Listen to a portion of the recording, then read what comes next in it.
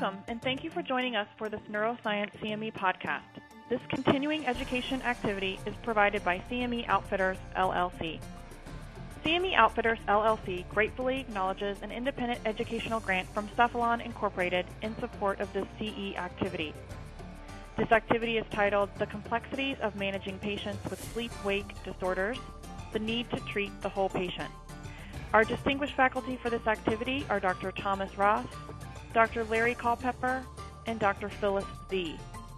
Dr. Ross, our moderator for today's activity, is the director of the Sleep Disorders and Research Center at Henry Ford Hospital and clinical professor of psychiatry at the University of Michigan School of Medicine in Detroit, Michigan. Dr. Ross has disclosed that he is on the speakers bureaus for Cephalon Incorporated, Sanofi Aventis, and Takeda Pharmaceuticals North America Incorporated. Dr. Roth has also received grant support and serves as a consultant for various companies which are disclosed in the course materials and online at neuroscience.cme.com/384. Dr. Culpepper is professor and chairman of the Department of Family Medicine at Boston University School of Medicine and chief of family medicine at Boston Medical Center in Boston, Massachusetts. Dr. Culpepper has disclosed that he serves as a consultant to AstraZeneca Pharmaceuticals LP, Forest Laboratories Incorporated, Eli Lilly and Company, Pfizer Incorporated, Sumaxin Pharmaceuticals Incorporated, Takeda Pharmaceuticals North America Incorporated, and Wyeth Pharmaceuticals. He is on the Speakers Bureau for Forest Laboratories Incorporated and Wyeth Pharmaceuticals. Dr. Z is Professor of Neurology, Director of the Sleep Disorders Center, and Associate Director of the Center for Sleep and Circadian Biology at the Northwestern University Feinberg School of Medicine in Chicago, Illinois. Dr. Z has disclosed that she receives grant support from Takeda Pharmaceuticals North America Incorporated. She serves as a consultant to Cephalon Incorporated, Philips, Sanofi Aventis, and Takeda Pharmaceuticals North America Incorporated. She is a stock shareholder of Teva Pharmaceuticals USA. Over the next hour, Dr. Roth, Dr. Culpepper, and Dr. Z will lead us through their presentation. The faculty have been informed of their responsibility to disclose to the audience if they will be discussing off-label or investigational uses of products or devices. A course guide for this activity, which includes slides, disclosures of faculty financial relationships, and full biographical profiles, can be found at neuroscience.cme.com/384 or call 877-CME-PROS. To receive CE credit for this activity, you may complete the post-test and evaluation at neuroscience.cme.com/test, or you can complete the credit request form and evaluation form, which are included in the course materials. Thanks again for joining us, and we hope you enjoy the activity. Welcome to NeuroscienceCME TV, your personal link to the most widely recognized experts in the dynamic world of the neurosciences.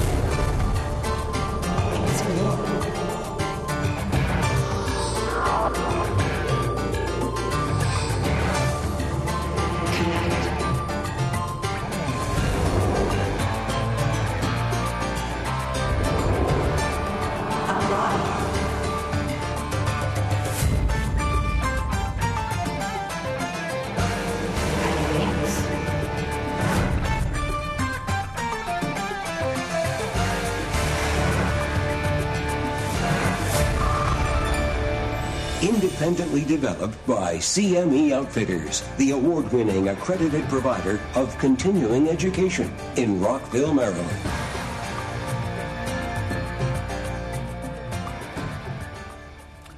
Hello, my name is Dr. Tom Roth. I'm a clinical professor at the Department of Psychiatry at the University of Michigan School of Medicine, and I am the director of the Sleep Disorders and Research Center at Henry Ford Hospital in Detroit, Michigan. It is my pleasure to welcome you to NeuroscienceCME TV, the continuing education series devoted to the needs of the professional neuroscience community. NeuroscienceCME is brought to you by CME Outfitters, a best-in-class accredited provider of continuing education for multidisciplinary clinical audiences. Today's broadcast of NeuroscienceCME TV is also being streamed live and will be archived at www.neuroscienceCME.com. I encourage you to visit the site for more educational activities to help you and your colleagues in your practice. I would also remind you to stick around for our NeuroscienceCME TV After the Show segment, where you are invited to call us, email us with your most challenging questions and cases. Our goal is to further translate evidence presented today into practical tools you can use to improve the lives of your patients. We continue to receive a lot of positive feedback regarding this segment and encourage you to keep sending your cases and comments to us. And with that, welcome to our show today. Today's program is entitled The Complexities of Managing Patients with Sleep-Wake Disorders, the Need to Treat the Whole Patient. I'm truly excited about today's program, and I hope we can share some of the best practices and examples of measurement-based cases that you can use in your practice. Let me now quickly review our learning objectives for today. Our first learning objective is to increase screening and evaluation of patients with sleep-wake disorders. Our second learning objective is to utilize diagnostic tools and instruments to improve the accuracy in the differential diagnosis of disorders of excessive sleepiness, including obstructive sleep apnea, narcolepsy, and circadian rhythm disorders such as shift work sleep disorder and narcolepsy. And finally, to develop treatment plan to interface both primary care providers and sleep specialists to improve the continuum of care of patients with sleep-wake disorders. I would now like to introduce our faculty joining me today. Dr. Phyllis C. is a professor of neurology and director of the Sleep Disorder Center and associate director of the Center of Sleep and Circadian Biology at Northwestern University Feinberg School of Medicine in Chicago. Phyllis, welcome to the show. Tom, thank you. Also joining us today is Dr. Larry Culpepper. Larry is the chairman and professor of the Department of Internal Medicine at Boston University School of Medicine and chief of family medicine at Boston Medical Center. Larry, welcome to the show.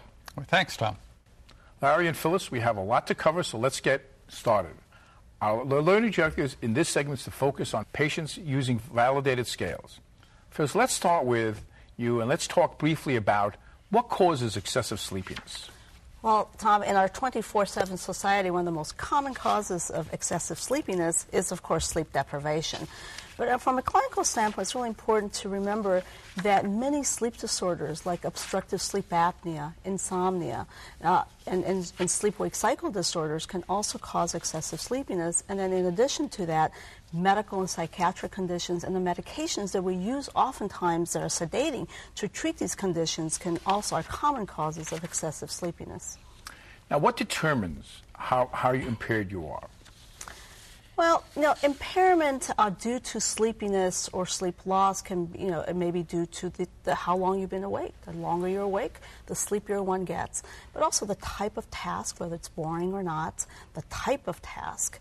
And also I think it's important to remember that there are individual differences in the ability to adapt to sleep loss. I think this individual difference is an important comment, and I think we'll return to that as we talk to some of these. Larry, are there any real consequences? So Dr. Z talked about, Phyllis talked about these various tasks, but what are the real consequences associated with sleepiness in patients?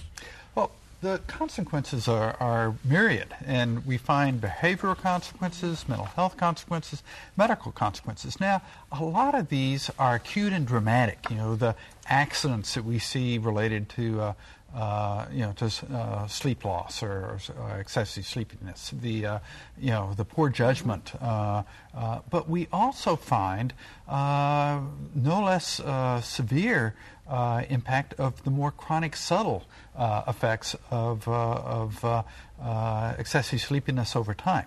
And those include profound effects in the workplace, not only in terms of day-to-day workplace problems, but the employee that just doesn't advance in their career because of it. We see mood effects, both the increased risk of psychiatric disorders and the recurrence of psychiatric disorders. And then finally, risk-taking behaviors, cognitive deficits, and just pervasive reduction in quality of life. These are a series of profound impairments. Can you calibrate this Sure. to our audience? What else in their clinical practice relates to these kinds of effects? Probably a very crisp delineation is the relationship between the functional impairment and the cognitive impairment, the performance impairment due to excessive sleepiness, and due to alcohol. Mm-hmm. And what we find is that people with advanced excessive sleepiness, are in essence functioning as if they were drunk. Mm-hmm. So driving, with excessive sleepiness is pretty much the equivalent of driving drunk. Now, Phyllis, we've heard a lot about the behavioral, mood, psychiatric consequences of excessive sleepiness. How about physiological or medical consequences of excessive sleepiness or sleep deprivation? Well, Tom, there are a really growing number of studies now to show that there is indeed a very strong relationship between sleep loss and cardiovascular disorders or cardiovascular risk as well as metabolic. So I think some of the best data come from the metabolic data where, you can take normal, healthy young people and just sleep deprive them for a short period of time for about 4 or 5 hours a day.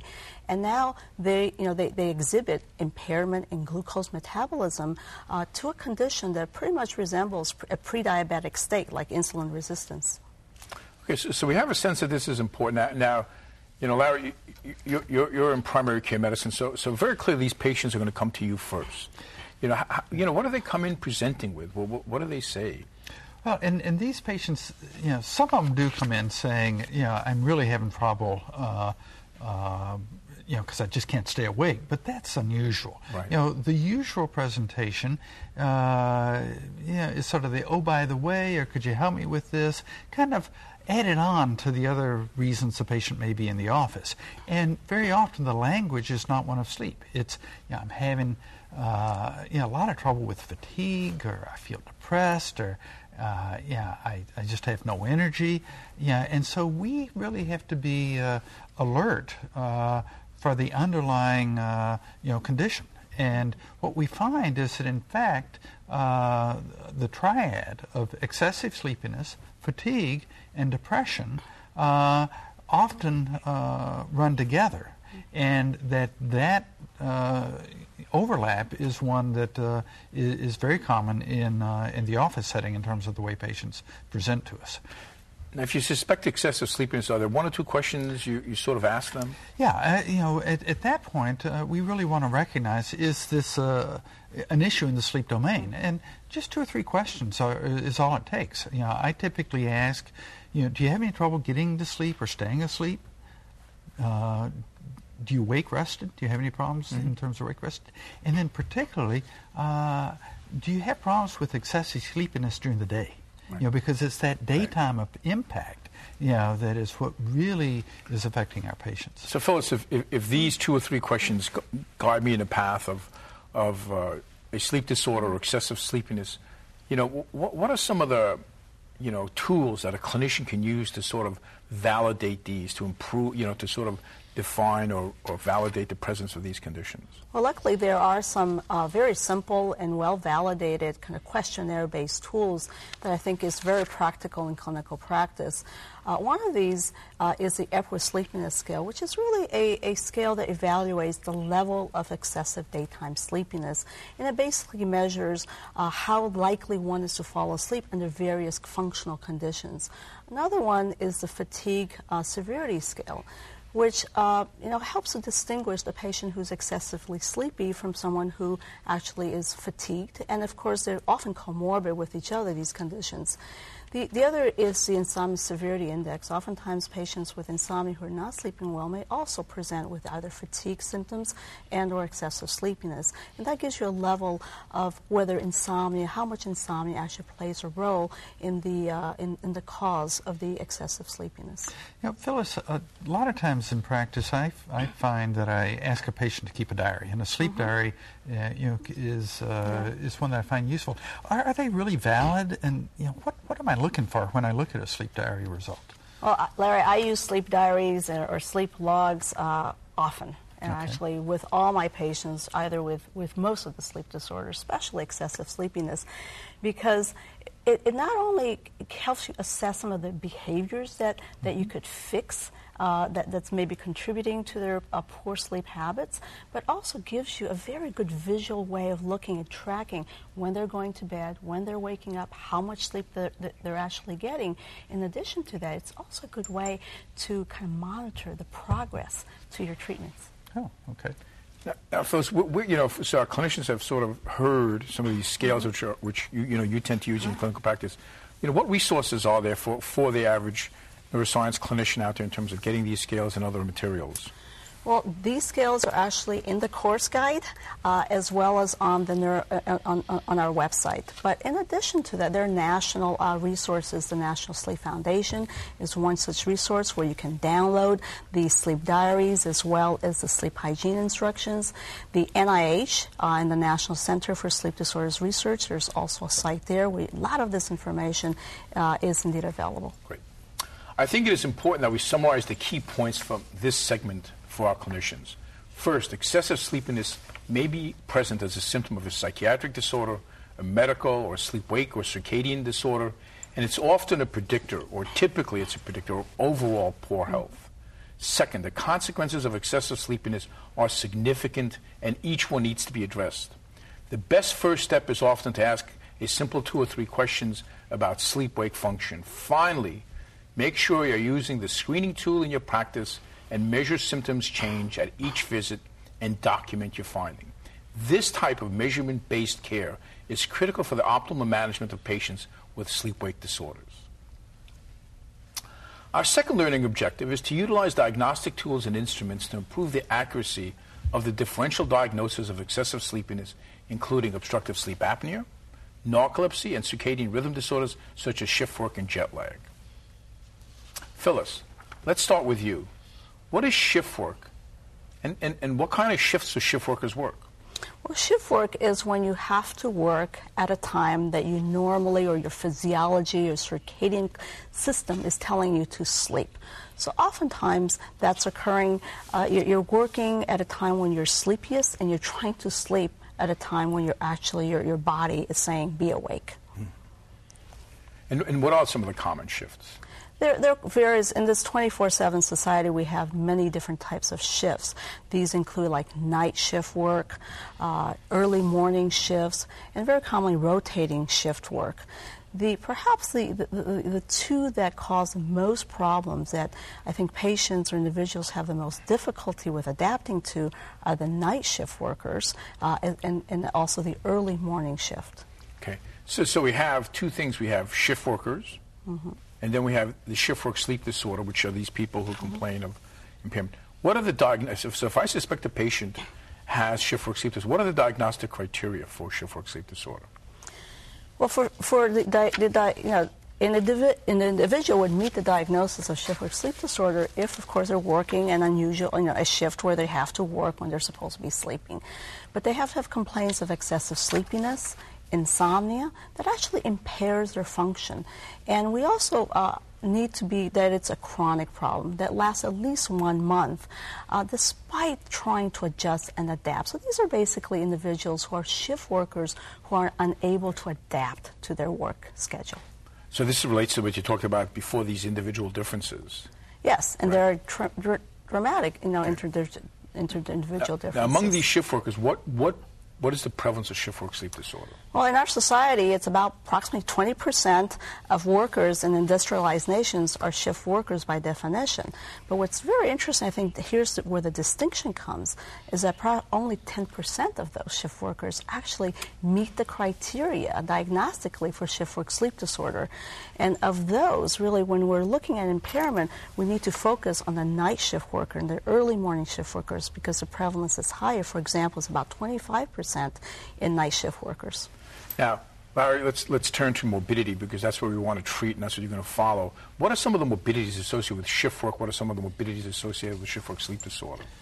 Certainly, and these tend to be fairly pervasive. The effects tend to be pretty pervasive. What we see is worsening of a lot of chronic disease. We have a lot of data about worsening of cardiovascular disease, hypertension, the endocrine diseases, particularly diabetes, all are much more difficult to control in these patients, are actually have more severe outcomes. So that's certainly an area. But we also see psychological effects. So we will see patients who have more frequent recurrence of psychiatric disorders. We see depression doubled in these patients. We see GI problems in these patients. We see a high rate of ulcers. So the impact here is very pervasive. Okay. So we have shift workers now. Phyllis and I both have colleagues, chairmen of our departments who sort of walk in and say, I'm going to Japan, what do I do? But, I'm sure in clinical practice you have patients who sort of walk in for their annual physical and say, I travel to Japan 3 times a year. How do I deal with that? So what is jet lag disorder, and how is that different from just being fatigued from traveling? Sure. And what we find is that just as with shift work, we have pretty much everyone who travels, particularly where they're passing through multiple time zones, arrive at their destination fatigued. They arrive, with the need to catch up. Simple travel fatigue, though, quickly resolves with a good night's sleep. What we find is that jet lag disorder is present in a subgroup of travelers who just can't accommodate. They have difficulty accommodating their circadian rhythm to the new location, and they will have many of the same sequelae short term that we see with shift work, where their judgment is impaired, their accident rate goes up, their ability to perform often at the peak level that's expected when they arrive, just is not there. Good. Okay, now Phyllis, being a circadian researcher and clinician, how do you pursue somebody with jet lag disorder? What are some of the assessments you would perform? I think as Larry said earlier, usually it's benign and self-limited, but there are individuals that, for example, who are frequent travelers or whose job involves concerns about safety, for example, pilots.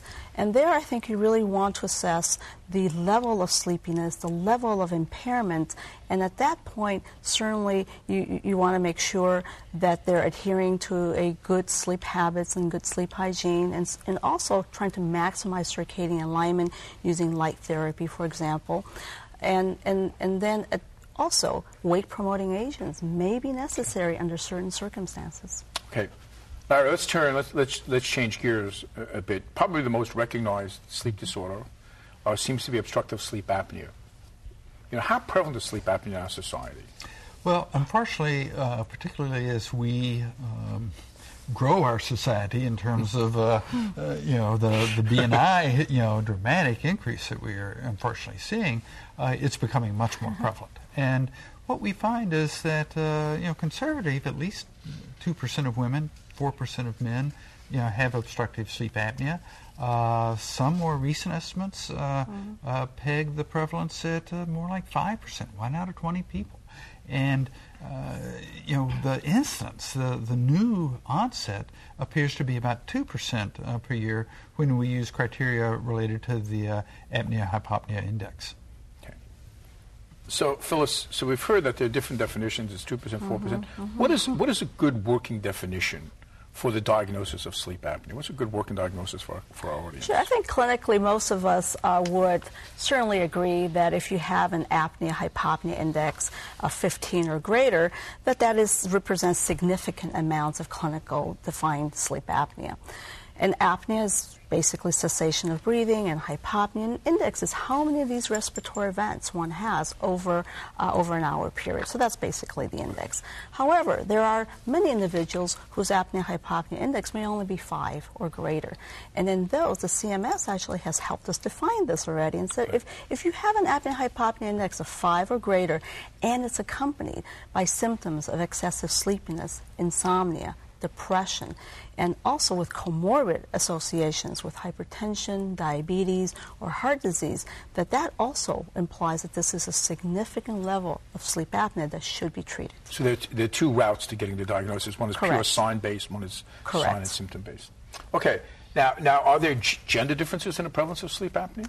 Yes, there are indeed gender differences in just not the prevalence only, but also the presentation. Right. So although middle-aged men, tend to be at high risk for obstructive sleep apnea, we tend to think this is an obese male with a big, large neck. Women may present differently. For example, they may have more insomnia complaints. They may not present with snoring or witnessed apneas. And also, their physical characteristics may be different. They may not be as obese, and certainly the neck size may not be as applicable. Okay. So we've heard BMI is a big risk factor. So what is the relationship of BMI and apnea, BMI and apnea and age? We've heard about gender. So what are some of those relationships? Sure, and I think this is one where certainly what I learned and what I originally thought was, if I don't have an obese person with a big neck, I really don't need to worry about obstructive sleep apnea. And that's just not the case. What we find is that the association between weight and BMI and neck size is high in the young adult, the middle age, particularly male.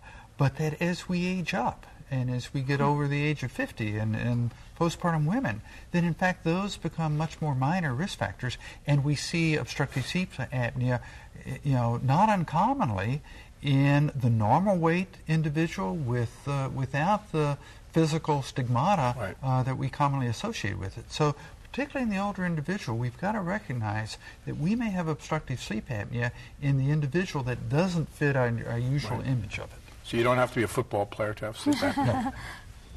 Okay, so Phyllis, so we've now heard about this is a prevalent disorder. Now, but it seems to have a lot of concern. Well, what are the consequences when you have an apnea? You spend a night and you stop breathing. What happens when you stop breathing? Well, during sleep, when there is a loss or decrease in the ability to maintain the patency of the upper airway, that results in either apnea or hypopnea, which then sets up a whole cascade of physiological events. One would be hypoxemia, so oxygen goes down, and that can cause sequelae with cardiovascular disorders such as hypertension and heart disease. And then the other one is really these multiple arousals or sleep fragmentation, which may be associated with cognitive impairment that's commonly seen in people with sleep apnea, and then also perhaps some of the neuropsychiatric conditions like depression. So what are some of these long-term consequences? I've had apnea for the last 2 years. What are some of the consequences, both in terms of central nervous system, metabolic effects, cardiovascular? And what are some of those effects? There's been actually a good deal of data in this area. So if you think about CNS effects, memory impairment, cognition, perhaps depression, anxiety has also been associated with it. If you look at metabolic, diabetes, insulin resistance, and then really a multitude of cardiovascular consequences and sequelae, particularly hypertension, cardiac arrhythmias, and also more recently association with stroke. Yeah. Very importantly, our clinicians will want to know more than anything is it's one thing to have a morbidity of a disorder, but is there data to suggest that some of these morbidities get reversed when we treat them with CPAP?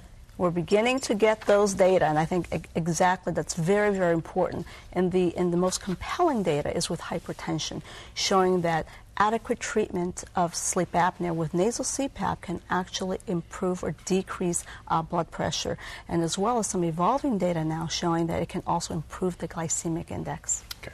So Larry, we've now heard that this is a prevalent disorder. It has significant morbidity, even mortality, some of the higher indexes we didn't talk about. So if I'm a clinician, what raises my level of suspicion? What kinds of questions do I ask? Yeah. Well, we go back to what Phyllis just described. And if you think in family practice, we basically see patients acute problems. Probably a third, half of our visits are acute problems. And there we see a lot of the issues that Phyllis has just covered. So anytime I'm seeing a patient that either in the history or in the physical evaluation, I see risk factors, I need to pursue that. But that's not the only case. We have patients coming in, probably another third of our visits are chronic illness patients. And there, probably the most useful thing to remember is anytime you're dealing with a patient with resistant disease, you ought to be thinking about the possibility of obstructive sleep apnea.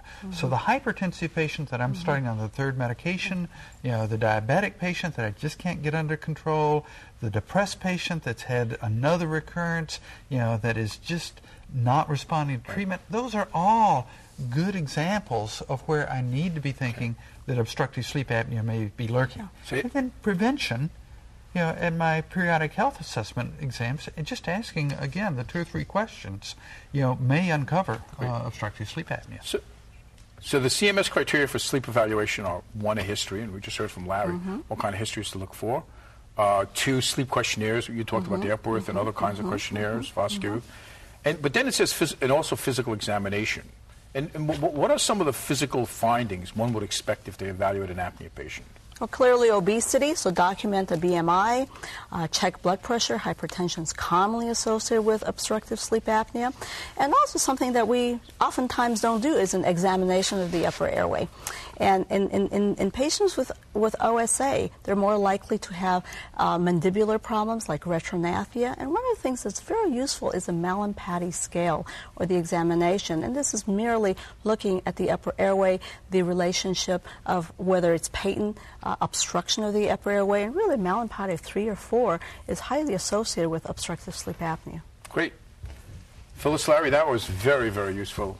Let me summarize the key clinical connections from the presentations. First, regarding shift work sleep disorder, the symptoms of shift work sleep disorder are related to misalignment of the circadian clock, and there are genetic differences into which that misalignment results in people becoming sleepy during the evening, during their work, or difficulty sleeping during the day. Shift work disorder is associated with various comorbidities, and it is critical that the clinician ask their patients about their work schedule. It's a routine part of every physical examination. Regarding jet lag, it is important to differentiate jet lag from just travel-related fatigue, and like other causes of excessive sleepiness, to evaluate the severity and the impact, the degree of impact of that sleepiness. Regarding obstructive sleep apnea, it is important to screen for obstructive sleep apnea in our patients, both in our more commonly large-necked, overweight men. It is also important to visualize the airways with the Mallampati score and ask about snoring. It's important to recognize that non-obese men and women and patients with small neck circumferences, especially in our elderly population, can suffer from obstructive sleep apnea. It is important to ask patients about snoring and to visualize their airway. Obstructive sleep apnea can exacerbate a variety of medical conditions and can lead to poor overall health and, in fact, to mortality. Now let's review the learning objectives for this third segment, which is to integrate both primary care and sleep specialists in the optimal management of the continuum of care of patients with sleep-wake disorders. Larry, when and for what purpose would you refer a patient to a sleep center? So when do you decide they need a sleep evaluation? Yeah, and I do this fairly frequently when I uncover a sleep disorder that I need help on confirming the diagnosis, evaluating severity, or in determining treatment. So I don't typically refer for a sleep study.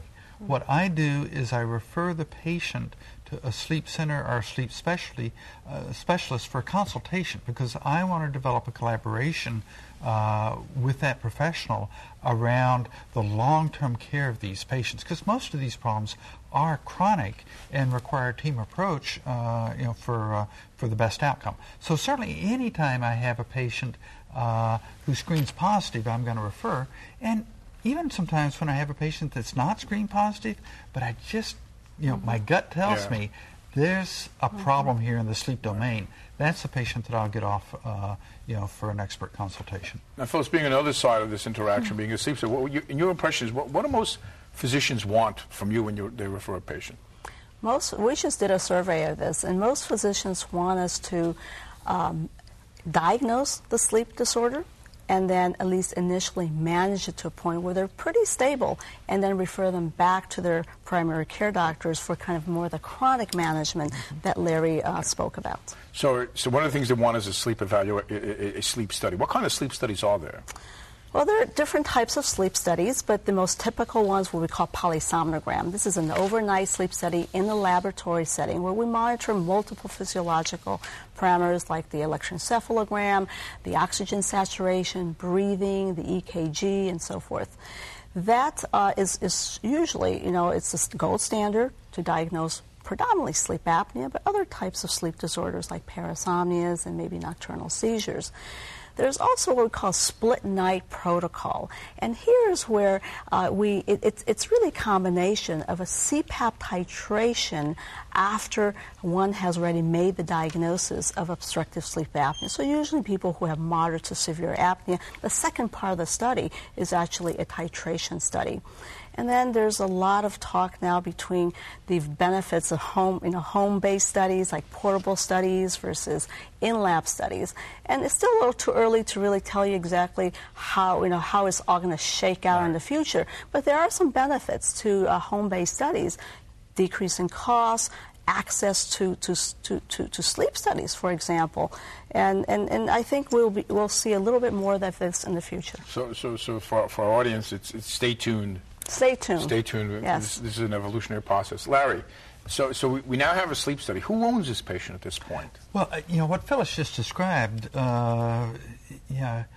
presents eloquently why I don't even try to specify what the evaluations should be. I don't order a sleep study because this is a dynamic field, and my sleep center is up on the latest and really has a span that they can adapt to my patient best. So I really see the sleep specialist as being very helpful and probably responsible for confirming the diagnosis, evaluating severity initially, and really tailoring and individualizing the treatment approach to the patient and helping the patient during the first interval adapt to that treatment, really pick up and using it. Beyond that, though, this is a chronic problem. Right. And that's where a team and a collaboration makes sense, because the patient comes back to me for all their other problems, and I see the impact, the hypertension, the diabetes, the other concerns. I can help them in terms of lifestyle modification, exercise, diet, and so forth. And I can also recognize the patient that is veering off track in terms of the treatment, and make sure that they get back into the sleep specialist periodically, for, in essence, tune-ups, for possibly accessing new therapies that come available. So this is really a collaboration long-term. Well, with that, let's turn to therapeutics. And Phyllis, just very globally, what are the treatment approaches to shift work sleep disorders, just very globally?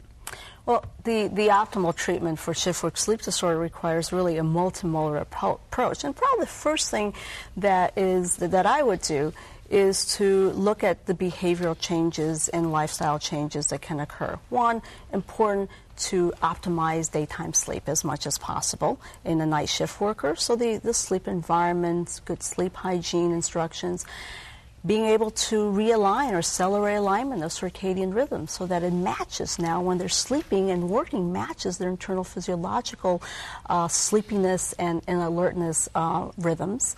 And that can be used with light therapy, for example, during the night shift, and then also avoiding some light in the early morning shift. So there are some behavior strategies that we can initially attempt in all our patients. Okay.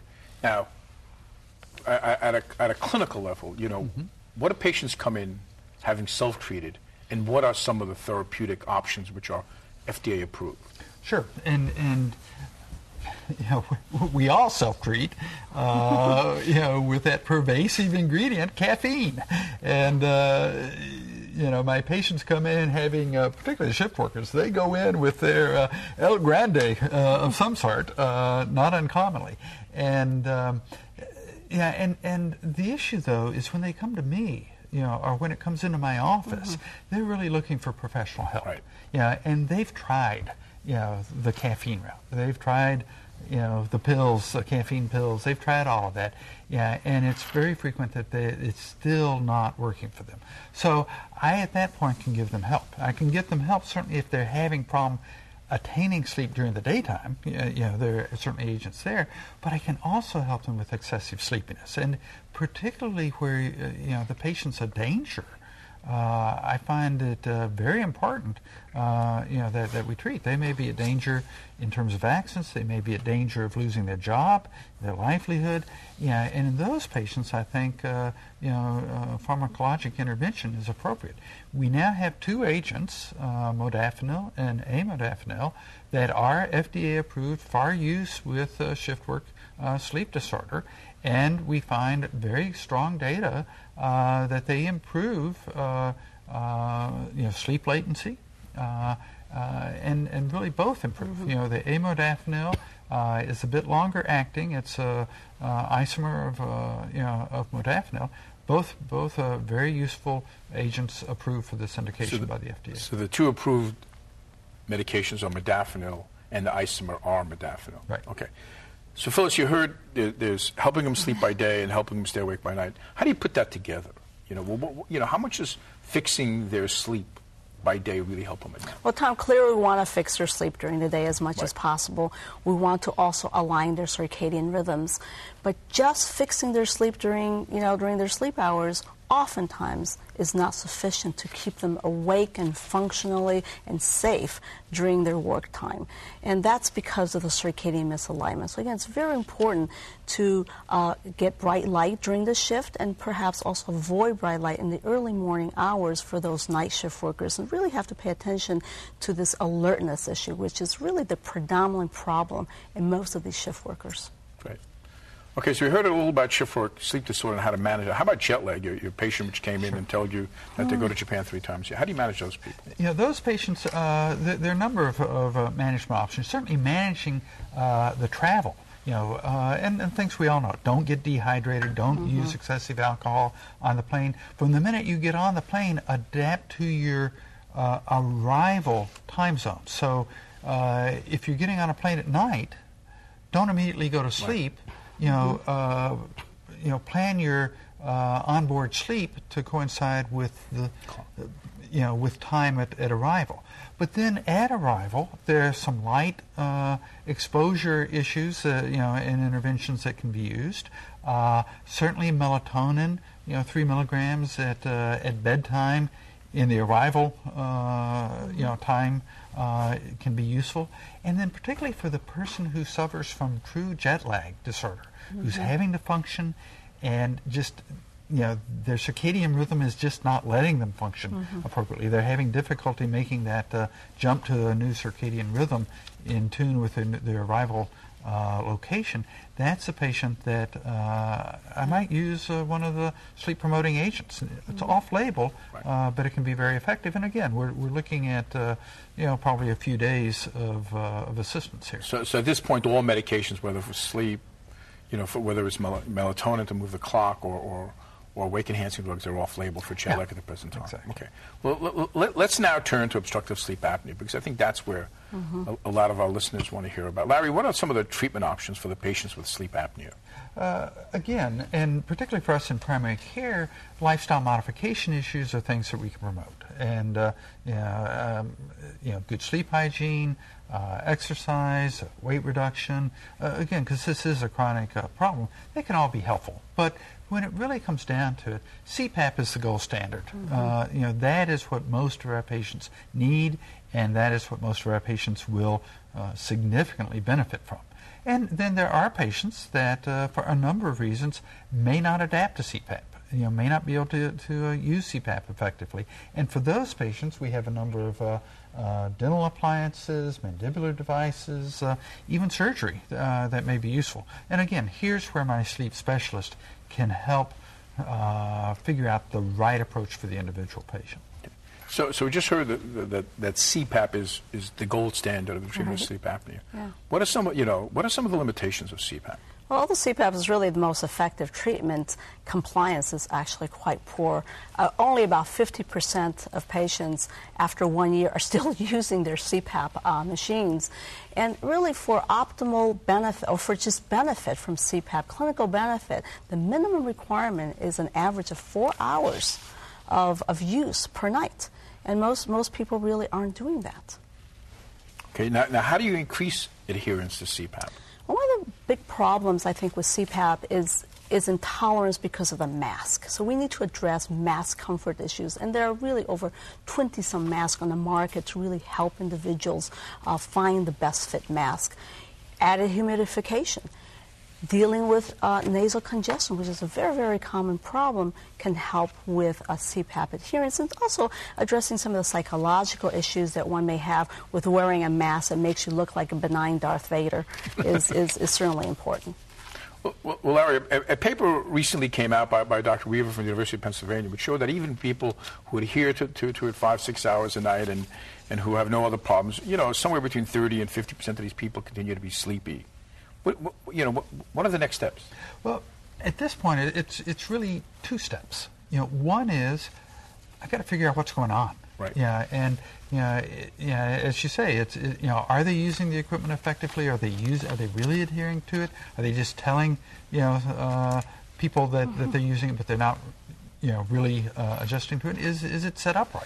So that's certainly one. But even then, we have a large portion, probably 40% of people, that continue to have excessive sleepiness. We need to look for other sleep disorders. Do they have another problem associated? Do they have a medical problem? So there is a diagnostic process here that we have to work through. But once we do have a residual group of probably 30-40% of patients that just continue to have problems with excessive sleepiness and all of the impact that we've already discussed. And for that group of patients, a sleep-promoting agent can be very effective and is indicated. Studies have demonstrated that armodafinil can be very helpful in reducing excessive sleepiness. A study with using the ESS has demonstrated very nicely that patients do much better in terms of their daytime function with armodafinil. Okay, so this is on label use for refractory sleepiness, not for apnea primarily. Exactly. Great. Okay, Phyllis and Larry, thank you so much for the useful information. I want to quickly summarize the key points in this segment. First, it is important that primary care providers and sleep specialists work collaboratively in the care of patients. In the treatment of shift work sleep disorder, a first step is to optimize the sleep environment and the appropriate exposure to light, and more importantly, the inappropriate exposure to light. It is critical to start with environmental and behavioral treatments, such as avoiding bright light, optimize the sleep environment, take prophylactic naps, and if issues of safety arise in the workplace or during the drive home, management with wake-promoting agents become appropriate. When treating patients with jet lag, make sure they avoid alcohol and caffeine, educate them about proper light exposure, and utilize melatonin and wake-promoting agents, but importantly to recognize both of these are off-label use of these medications. Finally, when treating patients with obstructive sleep apnea, CPAP remains the standard of care. Make sure you're measuring adherence objectively. It is critical to follow your patients, both in terms of their signs, such as hypertension, and in terms of their symptoms, such as excessive sleepiness. If residual excessive sleepiness or hypertension exists, you have to treat that directly. In the case of sleepiness, management of the wake-promoting agent may be appropriate and is indicated for the use of some medications. Phyllis and Larry, you have both done an excellent job providing us with an evidence-based overview of recognition and management of common sleep disorders associated with excessive sleepiness. While we are waiting for questions, I did want to mention to you that NeuroscienceCME website, we have a number of screening tools we discussed today in the program, and we hope you visit the site and use these tools in your practice. Phyllis, we're going to start with you because this is, I know this happens to be one of your big interests, research interests. You've published a series of papers on genetic differences in circadian. Okay. Is there a genetic link that makes some people more susceptible to being sleepy or consequences of sleep loss or shift work? Well, it is very likely because there are very large individual differences. So there's some recent studies. One actually has to do with circadian clock genes, amazingly. And, for example, there's this gene, a circadian gene called the period gene, and certain polymorphisms like the 5-5 repeat, the tandem repeat of the per 3 gene, it seems to render susceptibility to impairments associated with sleep loss. So when they're sleep deprived, they seem to have less ability to deal with that impairment. So yes, there's evolving data that there are genetic differences. Okay. Larry, you talked about using sleep laboratories. Is a PSG required for the diagnosis of jet lag? Is a polysomnia, sleep study required for the diagnosis of jet lag? No. In fact, I would say it's rather unusual that we would get one in that setting. Most of this is, as in all medicine, history is critical. And with jet lag, it's really a history diagnosis. Dr. Z, do patients that work early morning shifts, so you talked about this increasingly common shift is getting, you have to be at work at 6, you got to get up at 5 to commute, you got to get up at 4 to get ready. Do patients work early morning shifts still suffer from shift work sleep disorder, or is the circadian clock better able to deal with this misalignment? No, oftentimes the early morning shift workers suffer from shift work sleep disorder because they're continuously sleep deprived to some extent. They have to wake up early in the morning, and they still may not be able to get to sleep at an early enough time because of the circadian misalignment. One of the things I find key is, in an urban area, we have, very often 1, 2, 3 hour commutes. Right. And so the person who has to be at work at 7 may be getting up at 3. Right. Absolutely. Oh, absolutely. You think they have a daytime shift. That's right. Okay, it's 7 o'clock start. But they're actually getting up in the middle of the night. And I think that's... I think actually within shift work, I think that is the largest growing segment of the population. I think that's going to be more and more common, both because of commutes and start times of companies. Yeah. We've sort of been talking about excessive sleepiness, and we've been talking about people who have excessive sleepiness. What about people who sleep too much? Can you sleep too much? Does too much sleep pose an issue? What do you do if a patient comes in and complains of, too much sleep, what we call hypersomnia? Well, clearly, hypersomnia is a diagnosis, is a sleep disorder. In certainly people with narcolepsy, for example, will sleep too much, and that is a disorder of excessive sleepiness. And then also, I think very interesting, Tom, there are these epidemiological studies showing kind of a bit of a U-shaped curve where too little sleep, less than 6 hours or so of sleep, is associated with cardiometabolic disorders. But also, on the other spectrum, when you're getting more than 9 hours or 10 hours of sleep, that may also be in some ways associated with negative health consequences. Of course, we don't know why the association, but that seems to indicate that maybe you could sleep too much. Yeah, and certainly in primary care, that also is a presentation at time for melancholic depression. Where we've got somebody that, as part of their depressive syndrome, is has a long. I think that's right. I think one of the things I wanted to touch on that is hypersomnia or sleeping a long time. Is very much related to seasonal affective disorders. So people with seasonal affective disorders still complain about sleeping too much. But I just think one of the things that's very important is evaluation. Very often, there's several papers which suggest that a lot of people with depression, they're not sleeping too long. They're just staying in bed the next 3 hours of the day. So affective disorders is, if somebody sleeps hypersomnia, affective disorder is something that we pursued. And I just want to emphasize something that Phyllis said, which I think is critically important, that if you are sleeping these 10, 12, 13 hours, there's pathology. You've got to pursue that. And there's very good data from both our laboratory and Dr. Ware at NIH. If you put normal, healthy volunteers in bed for 16 hours a day, they'll sleep 8, not 12. That's right. Yeah. So you can't oversleep. It's biologically self-limiting. But we have a call from Dr. Stephen Cohn from Florida. Oh, hi. Actually, I come at this issue from many points of view. First of all, I'm a pharmacist. I'm a cancer scientist. I'm also a sleep apnea patient. By the way, very compliant over 8 years. Smart man. You're one of those 50%. Smart man. And I'm also a cancer survivor.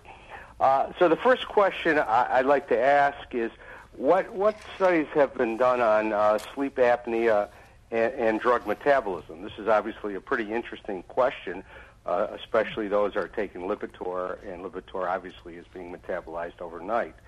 And does sleep apnea have an effect on, let's say, Lipitor or other drug metabolism?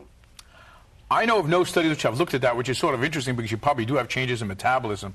Whether you have changes in the SIP system, I don't know. I think there are data to suggest that within one drug, modafinil, which has been studied in apnea as well as narcolepsy, there are no changes in metabolism in that population. But that's a great question. In other words, these people, apnea patients, are on statins, antihypertensives, and what happens to blood levels? I think that's a dynamite question, and dynamite question is one which none of us have a clue to answer to, but a great question. Right. And even more, what about sleep loss, sleep deprivation effect on drug metabolism? Absolutely. Nothing. And I have another question, and this is where I put on my other hat, my science hat, and it turns out that there is some pretty good evidence that natural killer cells may keep tumor cells in check. In other words, they prevent them from growing and prevent that and keep the tumor in remission. Now, if sleep deprivation lowers natural killer cell activity, and while you were talking, I actually looked this up, and it turns out that sleep deprivation lowers natural killer cells. It may be that sleep deprivation may have an effect on cancer and cancer remission rates. And this would be kind of another area that probably hasn't even been touched. So sleep deprivation and this may really have other effects that probably haven't been touched as far as science goes. Well, as you saw on that slide we had up there are data from Dr. Van Catter at the University of Chicago. There are clear effects of sleep deprivation on the immune system. So very clearly I suspect there would be effects on cancer, but I'm not sure that's been studied directly. But where there is some data is in shift workers. Right.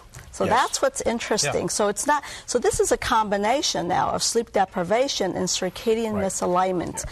And there's some very strong epidemiological data and also basic science data to suggest that the circadian misalignment may actually increase the risk for cancer, such as breast cancer. In fact, in some countries in the world, it's a disability. It's rated as a disability. Yeah, the World Health Organization has deemed it as shift work as a possible carcinogen.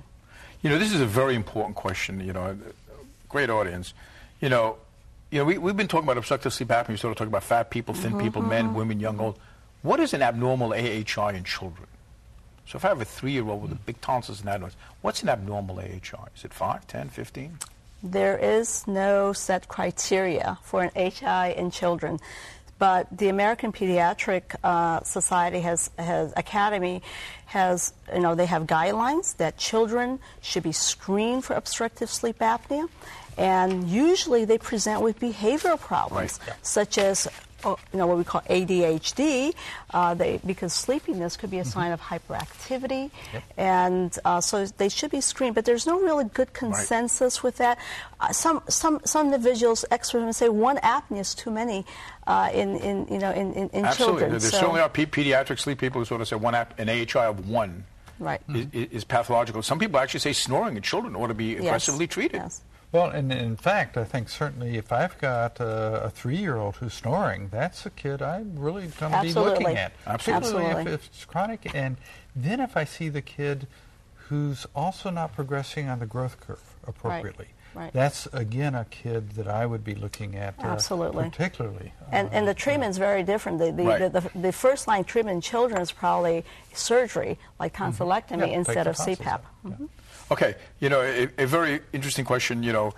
We sort of talked about, hypertension, depression, or cardiovascular diseases, other cardiovascular diseases. How long does it take? Do we know how many years do you have to have apnea before you start winding up with hypertension, these things?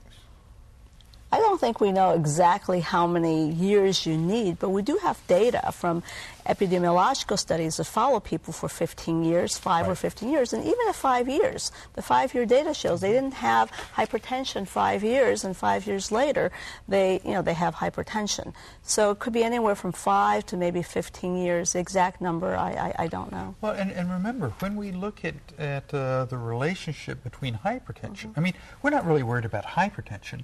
We're worried about its sequelae. We're worried about the cardiovascular, the stroke, sequelae of hypertension. And what we know there is no threshold.